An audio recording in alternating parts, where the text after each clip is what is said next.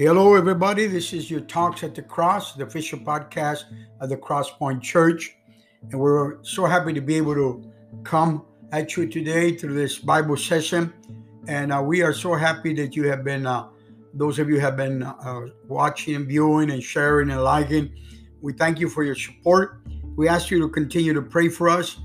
We believe that God is dealing with a lot of people through these sessions. We have received some good testimonials, and we're very happy that God's word is reaching people's lives. And today we're going to be doing, a couple months back, we gave an introductory Bible study into spiritual warfare. And today I'm going to be giving a second part to that. And this part we have entitled it End Time Spiritual Warfare.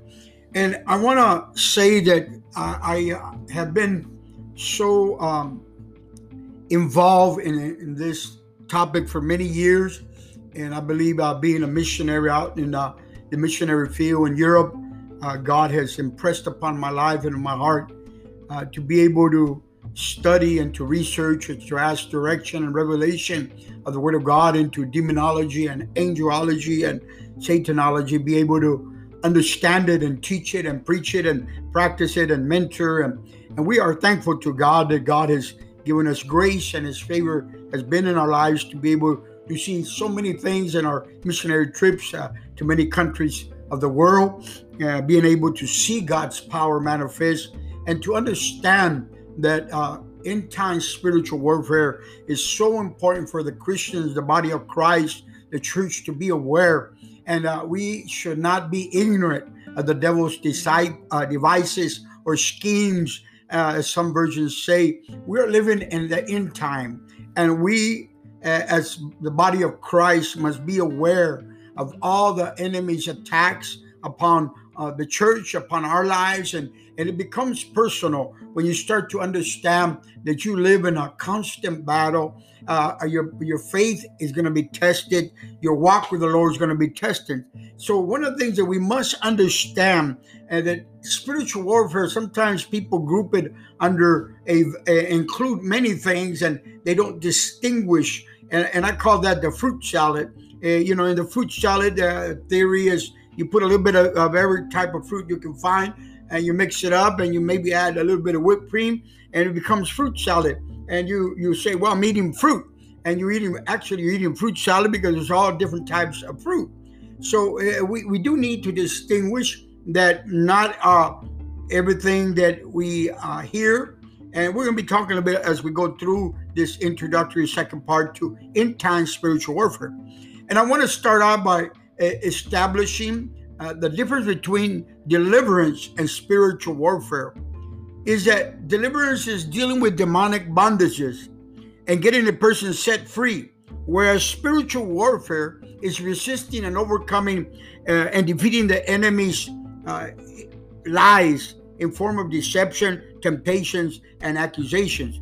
And he sends our way. And some of these temptations, deception, and accusations are strongholds that he puts upon our minds. And we become misinterpreting the difference between spiritual warfare and spiritual deliverance. And I must say that, it is sad to say that so many believers have avoided this topic.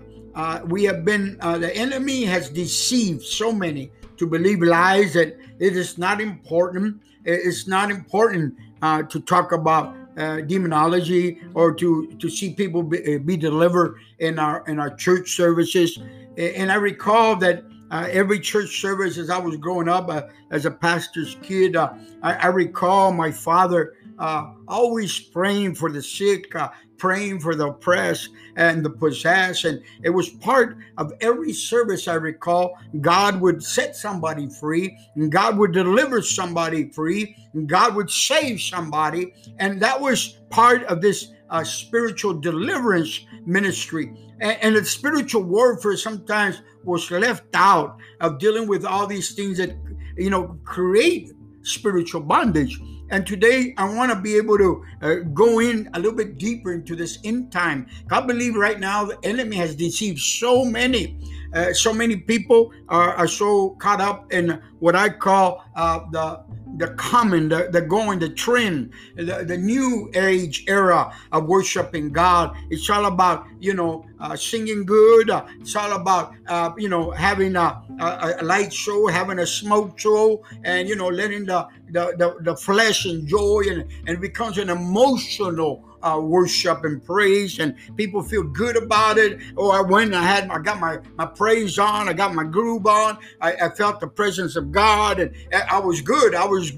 And a lot of times the immature Christian believes that is worshiping God in spirit and in truth, because they have not distinguished what the flesh is and what the spirit is. And that's another study that we'll get into, what true worship and true praise is, and how sometimes strange fire in our altars. Well, that's why we are we're limited to see the power of God, because there is strange fire in our altars. And I dare to say that with all God has given me a revelation that this end time spiritual warfare, that's what the enemy has done. And he has used these strongholds. He has used these attacks upon the church to keep us weak, keep us neutralized. We worry sometimes. We worry more about how our singing is going to sound, and we don't pray enough. We sing a lot.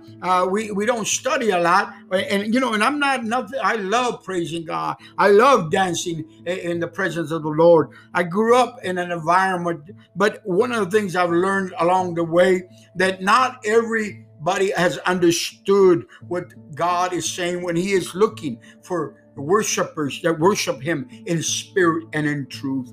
So let us go into a little bit more deeper into the end time spiritual warfare. The enemy has deposited lies in form of deception, temptations, and accusation. He sends our way. And he uses this defensive, involves the breaking up of the legal grounds in our lives. And we sometimes let him creep in. We give him a place in our lives, and he takes control of our mind by making us feel certain things. And it's a feel-good society, a feel-good church. If I go to church and I don't feel good, then God wasn't there. And sometimes the enemy has deceived us in such a way that, a lot of people have avoided this issue to talk about spiritual warfare, or talk about, this type of spiritual deliverance. Some churches don't even pray for the sick anymore in the services. They won't cast out a devil of somebody's life. It becomes a taboo. It becomes it's not my cup of tea. It's not what I do. God didn't call me this. And a lot of times we hide behind our feelings and emotions, but we need to understand that God has given us power and authority to resist the devil so he can flee from our lives. And sometimes we are caught up, and like I said, in this warfare without even knowing it. Spiritual warfare about the rapture of Christ coming for his church. And like I said at the beginning, so many people don't want to pray and cast out the enemy of people's lives. So many people are afraid to deal with this topic. I recall somebody called me not too long away and said to me, Bishop Salmano, do you still pray and cast out devils as you did at the beginning of your ministry? And I said, anytime God gives me an opportunity to pray for somebody, I still do that, because that is what God has called us to do, to set the captives free, to give, to preach, to heal the wounds, and to preach the deliverance. And I believe that. I experience it. And today I know God is speaking to somebody that has been deceived by a spirit, a demon that has you with a stronghold in your mind. And you do believe you don't have a hope. You don't have any kind of way out, you think. But I have some good news today. Deception is just a weapon of spiritual warfare. But like I said, we have the offensive warfare and we have the defensive warfare. And this is deception must be destroyed by offensive warfare. And that means that we need to understand how we can receive this deception. And deception can come in many forms and shapes. And sometimes I say deception starts with a feeling. And you start to feel something. I don't feel this good. I think I'm thinking about this. And you start to feel that this, your feelings start to tell you that something is wrong with you. And the enemy starts to deposit doubt. And he said, you're a Christian, you believe in God, you serve God, you go to church, but you're not victorious. You're not good, and you don't feel good. And these strongholds go into your mind, and pretty soon they go into your heart, and you start to live a life of deception. You start to believe the enemy's lies. He'll lie to you in your dreams. He'll lie when you wake you up. He'll lie at your work. He'll lie at school. He'll keep you lying and lying. He is the father of lies, the Bible tells us.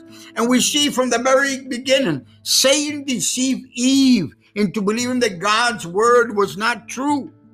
The devil told her that she would not surely die as God said she would.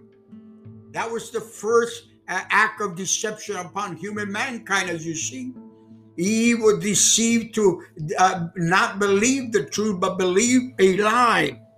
So we need to understand this, church. And if you're listening to me today and you have a stronghold of deception in your life, and it develops in many forms and fashions. Deception is not where you deny God. Deception is not where you go into idolatry. A lot of people believe that the brother was deceived. It went back to the world. Deception, there are so many people sitting in our churches that have a stronghold of deception. And sometimes the devil has put a spirit of pride, a superiority inside their lives or in their minds, or impurity in their minds and heart. And they live a life of deception. They show, it's a facade, it's a mask they put on Sundays, or when they're on the platform, or where they got the lights on. Oh, they are so good and dandy, but deep down inside, when they go home and it's just them, some of them are living a stronghold of deception. They ask themselves, I sing, I shout, I do this, I'm on the platform, or I have on the spotlight, and yet I am not happy. I am not living a life of victory. I don't see the favor of God upon my life.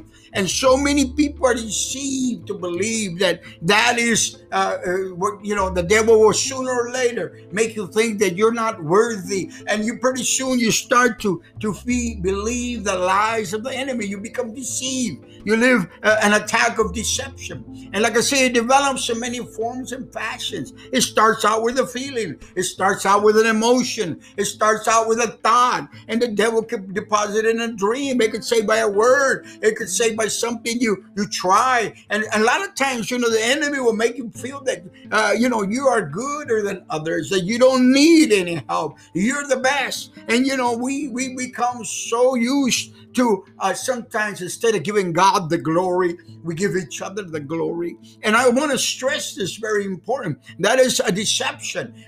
We need to understand that God does not share his glory with anybody. And I know God is speaking to somebody. And, a lot of times we forget that if we are deceived by this spirit of deception that has entered the world, this is why it's coming at you through social media. It's coming at you through the, IT now. We have technology. It's so advanced. You hear it on the radio. You hear it on your phone. You see it on YouTube.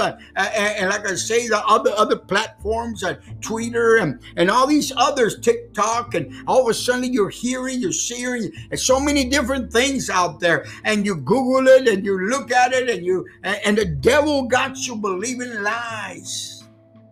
Now listen to me. Today's study is to wake us up that there is end time spiritual warfare. And number two weapon of the devil, the first one is deception. I want you to remember that. And the number two is a spirit of temptation. temptation often follows deception. First, the enemy tells you won't surely die. That's what he told Eve. Then he makes the fruit of the forbidden tree look good to us. I see it. I see how the enemy has used temptation to deceive others, to make it think, everybody else is doing. This church is doing it. This mega church is doing it. This mega pastor. And then we start to follow man instead of following God's word. And we become deceived by temptation. We're tempted. We need somebody to pat us in the back and tell us we're doing good, or you knocked it out of the park. I mean, that was excellent. And a lot of times our ego is being fed, and the enemy is planning this spiritual attack upon our lives. And I want to wake you up today to say that this end time spiritual warfare is real and active, and God wants us to be able to have the authority to deceive the enemy that attacks our lives daily in many ways and forms. So you remember, temptation is number 2 weapon of the devil, and we have in Matthew 4 where Jesus was taken to the desert. He was taken to the desert to be tempted. And a lot of people say, well, Pastor Bishop, he was Jesus. He was the Son of God. He was the Son of Man. And he overcame temptation. But, I want to tell you something. When Jesus was tempted out in the desert, what did the enemy use? He used the word of God to tempt him. But thank God that Jesus also knew his word. So I want to connect that. So many people know the word, but they don't know how to use it. They don't know how to interpret it. And this is where the enemy takes advantage. They hear this, they believe that. And I've said it so many times. It's so important that we understand the word and we rightly divide it. We put it in the place it's supposed to be, and we understand it, that there is wisdom and revelation to his word to our lives, so we will not be deceived by the enemy himself. If Jesus did not know the word, the enemy would have deceived him. In this temptation in the desert, he tempted, he was hungry, he was tired, his pride, he said, the devil told him, he showed him the kingdoms. I will give you all this if you bow down to me. And, Jesus had to respond to him. And he told him, hey, you have the power to go ahead and make these rocks into bread. And he told him, hey, if you throw yourself from the cupid of the temple and fall, he'll send his angels. The devil knows the word of God. And he was using the word in the wrong form and fashion to tempt Jesus Christ, who had been on a fasting journey. So my brother, my sister, don't forget, the enemy in this end time of spiritual warfare will use temptation, will use deception. And deception usually follows deception, where temptation will follow deception. And number 3 that I want to be able to kind of give you a short introduction is the devil is the known accuser of the brethren. Revelation 12:10 says he's the accuser of the saints, of the brethren. And he is known to make believers who have lost their way with God, their relationship. He accuses them. That one of the devil's main weapons, like I say, is deception, and then temptation, and then accusation. Accusation, he's an accuser. He'll accuse you. He'll make you feel bad. He'll break you down, and he'll make you think about that sin. He'll make you think about that evil thought. He'll make you think that you're not right, you're not worthy, because that's what the devil wants you. And if you don't have the word of God in your life to know how to deal with sin in your life, the devil, that sin starts to multiply, and it starts to accumulate in your life because you have not confessed it. You have not learned to ask God for forgiveness, to forgive you, take that load off your mind and your heart and your soul. And it becomes sometimes to a point where you become so accused from the devil that you are down, you are hurt, and the devil will make you feel that you don't have no hope, that there's no hope. That's one of his greatest attacks, and his greatest idea is that if he can get as many, and he is doing a good job, so many people. And like I said, the facade is one thing, but the core, you can see what the core really is. A lot of people say, we had a beautiful service. There was thousands of people here. We praised God. How many people were saved? How many people were delivered? And a lot of times, Yeah, some people were saved. Well, how many? Well, I don't know. And somebody raised their hand. Somebody got delivered. And we live a facade. We live a life because that's end time spiritual warfare. The devil wants you to think that he wasn't. He wasn't there. He doesn't even worry sometimes of showing up because he knows that you're living in a stronghold of deception or a stronghold of temptation. He has you in a stronghold of accusations. You sing, you shout, but then your life doesn't have victory. And this is so important that we understand that dealing with deception, and God has given us two weapons that are so powerful, and they're found there in Ephesians 6:14, where the Bible talks about the armor. I want to just interact a little bit of the armor, Ephesians 6, where he starts there in verse 10, put on the whole armor of God. And one of the things I've always said, if you read it carefully and you use the right tool to interpret, it doesn't say God will put the armor on you. He's telling us we must put on the armor of God. The armor could be there. The weapons could be there. But if we don't put them on, or we don't know how to use these weapons, that is of no good use to us if we don't know how to use the armor of God, if we don't know how to put it on.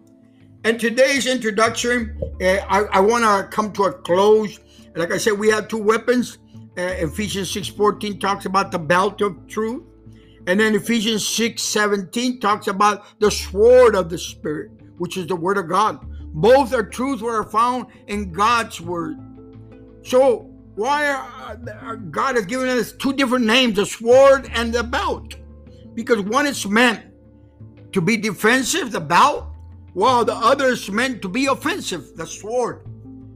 So I want to repeat this. God mentions in Ephesians, the Apostle Paul, in 6:14, he mentions the belt of truth. And in Ephesians 6:17, he mentions the sword of the truth. One defensive, one offensive. And I want to come to a close today that the belt is something you use to wear a guard against an attack, while the sword is used to slaughter the enemy. You use the belt of truth, God's word, to guard against the enemy's deception, the lies he sends your way. Well, you use the sword of the Spirit, also God's word, to tear down the existing strongholds, deception that took hold in your mind. Romans 12:2 says, we are told not to be conformed to this world, but that you be transformed by the renewing of your mind. How do we renew our minds? By getting into God's word. Ephesians 5:26 is the process is referred to as washing of water by the word, that it might sanctify and cleanse it with the washing of the word by the word. I want to close today and remind you that we are in battle. We are in war, end time spiritual warfare. Oh, but I thank God that God has given us weapons, as he has here the word, to destroy the deception, the lies of the enemy. We have the truth. We have the God's truth. We have the belt of truth, and we have the sword of the truth. We have the defensive guard, and we have also the offensive guard. And I want you to understand this, because we need to understand that in this last end time spiritual war, if there is a time that we need to get a hold of God's word, it is now, my friend. And I encourage you to start reading more of the word of God and ask for revelation. I want to ask, the word of God is what will give you the strength to be able to resist the devil so he can flee from you. The word of God is what will give you the knowledge of how to deal with the attacks of the enemy upon your life. The word of God is what gives you the strength to bring down those strongholds that the enemy deposits in your mind. The word of God is what gives you promises and authority to be able to come out and live a victorious life. Paul said we are more than conquerors through him who loves us, through Jesus Christ. Paul said, put on the armor of God. He didn't say God was going to put it on you. A lot of people are waiting for the armor to come, but they got to take it. God wants you to be bold. God wants you to understand that you have a spiritual warfare to deal with. offensively and defensively. You have the weapons to be able to defend yourself. The blood of Jesus still has power. The name of Jesus still has power. Somebody needs to claim that name, and somebody needs to recall that and cry out to Jesus. I come to a close today and I ask you to share, like, I ask you to continue to pray for the Crosspoint Church. And we are thanking God. We are praying to God for this word to reach out and touch somebody's life today. In Jesus' name, we bless you. We ask God to give you the knowledge to understand that in time spiritual warfare that can be defeated by the blood and by the name and by the word of God. May God bless you until next week. The Crosspoint Church and the Talks at the Cross close for today. May God bless you.